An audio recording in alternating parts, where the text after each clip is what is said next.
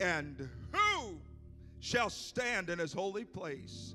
He that hath clean hands and a pure heart, who hath not lifted up his soul unto vanity, nor sworn deceitfully. He shall receive the blessing from the Lord, and righteousness from the God of his salvation. This is the generation of them that seek him, that seek thy face, O Jacob. Looking at verse number 4, he that hath clean hands, a pure heart, and has not sworn deceitfully. This morning we're going to look at the unbelievable and inextricable link between the heart, the hands, and the mouth. As I teach this lesson this morning, when I say heart, you can literally replace that with the inner man. And when I say hands, you can literally replace that word hands with my actions. And when I say mouth, you can think of our manner of conversation, our words. Amen. Why don't we stretch our hands to the well this morning and ask that the Heavenly Master will meet with us here at the end of this service today. God, we are asking that you, and pray this, God, would you grant a spirit of repentance in this house? God, we need you today, Jesus. We would that you would touch every heart and every mind, that you would draw us closer to you, God, as we study your word this Sunday morning, that you would make my lips, oh God, that of the ready writer, that you would make our hearts tender to your presence and to your touch. Not only let us hear the words, but God, let us receive the spirit in which they have been given. Let your word speak with divine authority, and would you help us today in Jesus' name? If somebody believes it, would you shout amen? Hallelujah, hallelujah. The Lord bless you, and you can be seated for the next few moments. It is such an interesting story that arises from the life of one of the most famous men in all of Scripture. We read one of his Psalms this morning, the Psalm of David. We pick up the story in 2 Samuel, the 11th chapter, in the very first verse. It says this, that it came to pass that after the year was expired, it says there was a time that was appointed, and this time came forth when kings were to go to battle. As you read on in that scripture, this Bible says that David, this king, then he sent Joab and his servants with him, and he sent all of Israel. When you go down to the end, but it says, but David tarried still at Jerusalem. Man, and I know this might be preaching to the choir this morning because you did set your clocks ahead and you are here. But when it's time to go to church, you can't send somebody else. You need to go yourself. When it's time to go to prayer, you can't send somebody else, but your knees have to hit the floor. And when it's time to rise and to go to a time of prayer and a time of supplication and consecration, fasting, mama can't do it for you, daddy can't do it for you, the pastor can't do it for you, but there's a time when kings need to go forth and do the work of God. So we read and we learn of this story. It's almost as though there is an insight that is given to us in the book of James when the writer says, but every man is tempted when he is drawn away, when he's in a place where he should not be, when he's doing things he ought not be doing, and that's when lust comes forth. And when lust hath conceived, it bringeth forth sin, and sin, when it is finished, bringeth forth death. This is not merely talking about those that may sneak behind the shed and pull on a Marlboro and suck cancer into their lungs. That's not the most fearful death. But the most fearful death that this writer is talking about is a great God who is merciful, but is also a God of judgment that can kill both body and soul. If you've got the Holy Ghost this morning, you do not fear a natural death, for to be absent in this body is to be present with God. But what we fear is to be killed in such a way that we escape the wonderful touch of God in salvation. Oh, hallelujah. And so this pattern that we're looking at this morning continues on in the story of David. In 2 Samuel, the 12th chapter and the 7th verse, David is absolutely confronted with his actions, with his hands. And he is facing Nathan the prophet. And Nathan the prophet says unto David, I'm skipping a whole lot of the story, but he says, Brother David, it's not your mom or your dad that's standing in the need of prayer. It's not the circumstance that surrounded you that brought you here. It's not Bathsheba's fault. It's not Uriah's fault. But you are the man. And you are going to have to suffer the consequences of your actions. So the pattern that we see, and I may seem I'm being redundant, but when you're in a place that you ought not be, when you're idle, that's when lust is conceived. And when you are in that place, it is inevitable that you will experience and encounter sin. And the third thing is you're going to be forced to face the facts and the consequences of your action.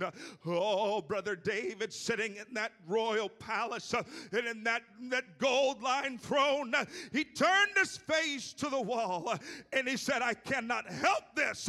For in Psalm 51:5, he says, I was shapen in iniquity, and in sin did my mother conceive me. There is a natural inclination of my heart. I can't help it. I cannot help but sin. When we read about the heart, the very first time in all of Scripture that it is given is in Genesis, the 6th chapter and the 5th verse. And God saw that the wickedness of man was great in the earth, and that every imagination of the thoughts of man's heart was only evil continually. Ecclesiastes, the preacher says, the heart of the sons of men, it's full of evil, and madness is in their heart while they yet live. The 28th Psalm in the 26th verse says that he that trusteth in his own heart is a fool. Therefore, we must take heed, brethren, lest in any of us there be an evil heart of unbelief that would take us away from the living God. It is such an interesting story that unfolds in Mark, the 7th chapter, in which Jesus and his disciples are walking through a field. And the Pharisees, these men who knew about religious tradition, saw that the disciples were taking their hands, unwashed actions, and they were eating of corn. And the Pharisees said, how is it that you are going to allow your disciples to imbibe in something with unwashed hands? And Jesus looked at them and said, it's not that which goes into a man that defiles him, but there's something much more horrible and much more to be reviled and repealed, and that is that thing on the inside, your heart. Mark the 7th chapter and the 21st verse. It's because from within the heart and out of the heart of men proceed evil thoughts, adulteries, fornications, theft, covetousness, wickedness, deceit, lascivious, an evil eye, blasphemy, pride, and foolishness. There are men that can say, if I could just change my surrounding, I think that would change my actions. But I'm here to preach to you today. The problem isn't your surrounding, and the problem isn't your actions, but the problem is your heart. Hallelujah. If I could just leave these family members who only focus on sin, who drag me down. My brother, that's not your problem. If I could just leave Bakersfield and live in Maui or some island that's secluded where nobody's there, if Sir Richard Branson would just give me the key to his island and I would live there, and then when he comes, I'd leave. No, that's not your problem. You don't need an island, but what you need is a heart transplant.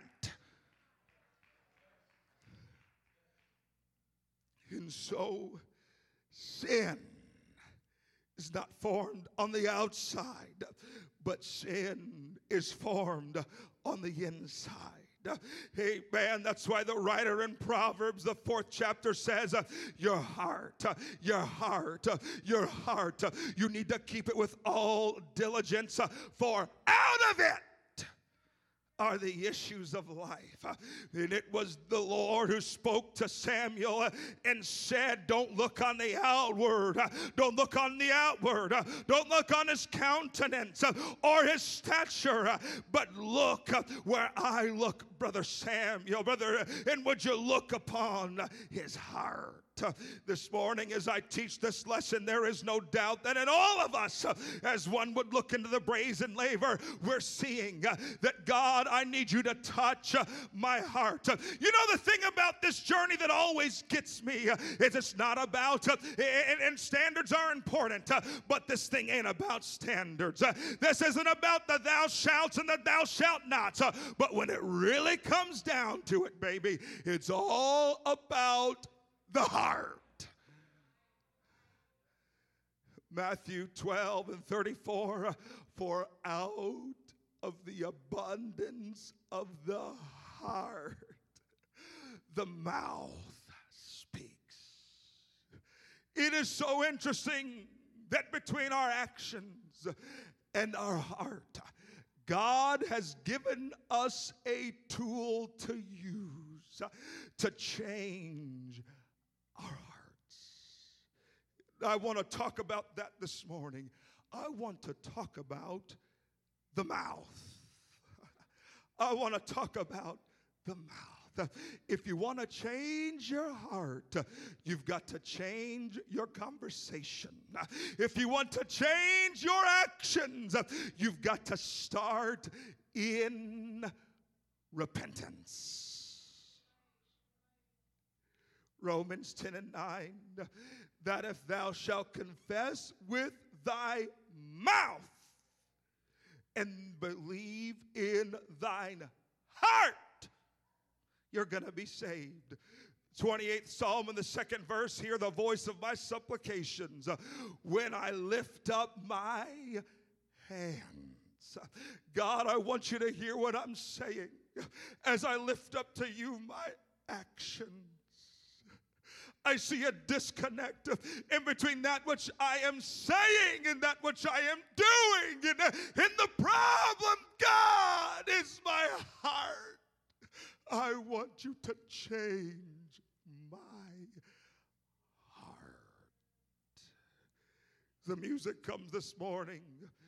Before that scene is over where we left David facing Nathan, David turns to the wall.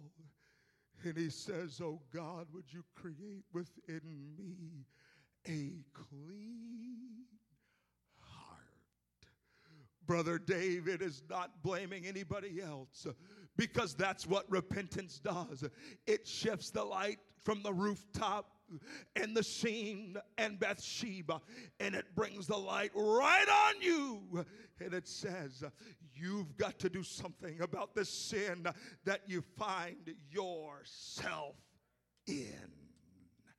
If your actions, your hands are not measuring up to what you want to be and what you want to do, you've got to address it at the well, at the altar, and you must repent. Not a popular word today, not a popular message today, But I felt like moving slow and being very intentional and being kind, but being thorough and being firm in preaching a message that's not seeker friendly, but will draw you closer to God. There's got to be a place where you literally die out, where your heart is rent. And you say, God, I'm tired of the cycle. I'm tired of the cycle. I'm tired of the cycle. I've got to be changed. I've got to be changed. It is so interesting to me, the last scripture in Malachi, the first scripture in Matthew, 400 years of silence. There comes a very odd character. One whose raiment was camel's hair, leathern girdle about his loins. He ate locusts and honey. This dude was just otherworldly. This man, he didn't fit in. Kind of like this message today. You're not going to hear this at every church that's here, the denominational world. But Brother John came preaching a message. The message that he preached was, repent ye, for the kingdom of heaven is at hand. And the scripture says that they were baptized of him in Jordan. We talked about that last week. But I want us to understand between repentance and baptism, there was this idea of confession of sins. In a world where the soothsayers, if you will, where counselors will try to counsel sin, there is an attitude in this house today and on this preacher today that's similar to that of Brother Nathan. I'm not going to coddle you. I'm not going to tell you it's your mama's fault. I'm not going to tell you it was your upbringing. But you need to recognize that you are the man. And it's not your mom or your dad, but it's you that is standing in the need of prayer. And so the first recorded words of Jesus is this word: repent. I can hear the anguish. Is this man who walked the earth with one thing on his mind, bringing man back to him. He says there's this one thing you've got to do. This is where it all begins. Recognize that it's your sin, your actions, that have you standing on the other side of the chasm. And you've got to repent. Ezekiel 18 and 20, the soul that sinneth, it's going to die. But if the wicked will turn from all his sins that he hath committed, if he will repent and keep my statutes, he shall surely not die. For godly sorrow worketh repentance unto salvation. I could tell of Nineveh. I could tell of others, but I feel like ending with this. Hosea, the 14th chapter.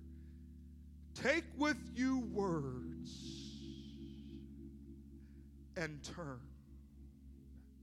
What is repentance, preacher? That's when you take with you words and turn. You take with you words and turn. You take with you words and turn.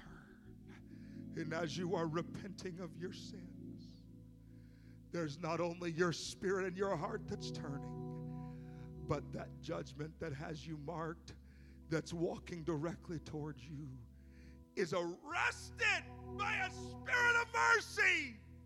And judgment too is turning.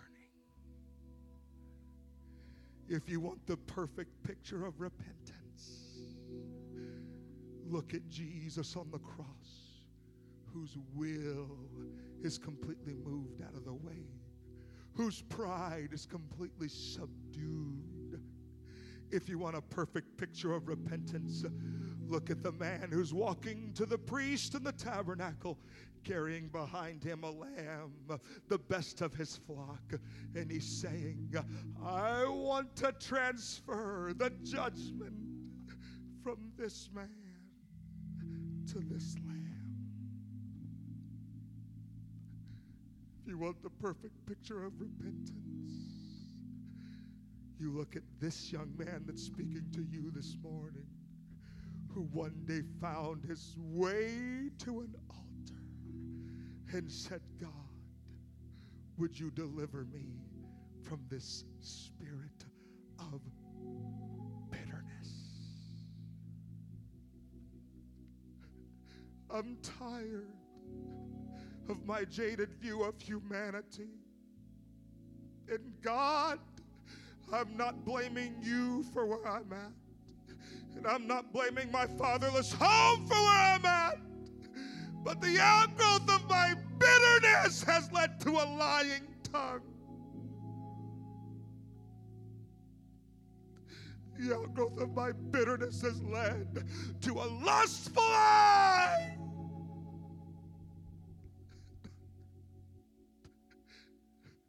And I need help. When will sin become exceeding sinful? When will you stop excusing your actions? And when will you say, I need help? I need a divine influence to intersect with my humane efforts. And I need a God that will change this heart.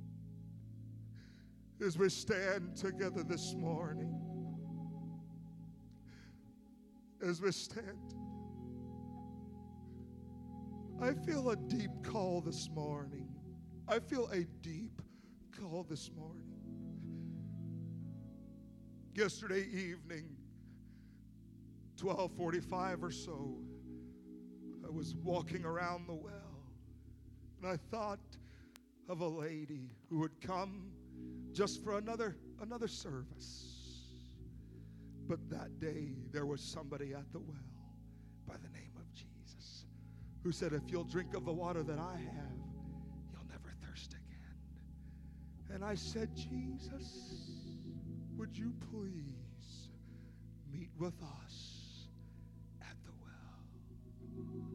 Because there are issues of life that have got to be addressed. And Heavenly Father, would you grant in this house today, number one, a spirit of conviction, and I feel it's here, but would you grant a spirit of repentance? It's in repentance where true joy is found. It's in repentance where true liberty is found. What must we do to be saved? The first step to deliverance is repentance. I'm not offering today a bludgeon of self-condemnation, but today I'm offering the key to eternal salvation and eternal freedom. Does anybody want to stay the hand of judgment on your life this morning? Does anybody want true freedom and deliverance in the house this morning? And I'm not only preaching to sinners, I'm preaching to saints. Repentance is a lifestyle, an attitude that will always keep the door open to the throne room. If you need answers this morning, I'm inviting you to come to this altar and to try the key called repentance. Repentance. Repentance. I feel the tender, nail-scarred hands inviting us together today. Come find me. Come be touched and changed today. That's right. Are there any moms or dads? Are there any mothers in Zion that want to lead us to the throne today? That want to lead us to the throne today?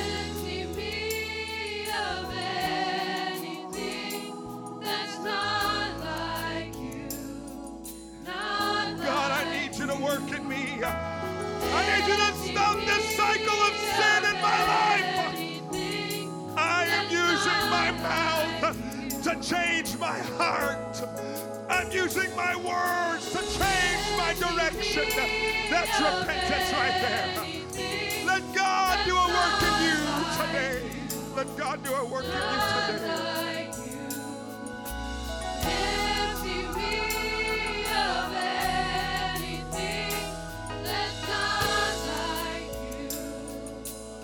You don't have to leave here the same way you came this morning.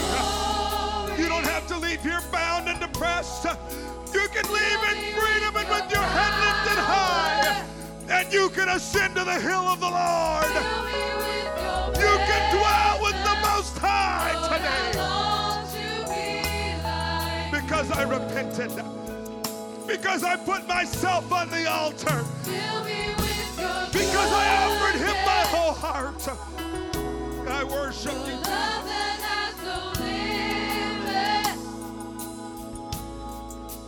Fill me with your spirit. Lord, I long to be like you.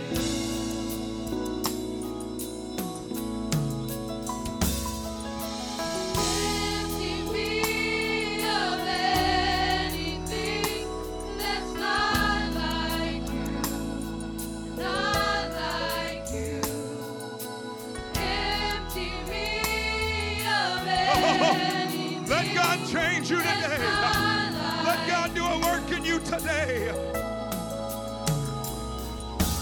Empty me of anything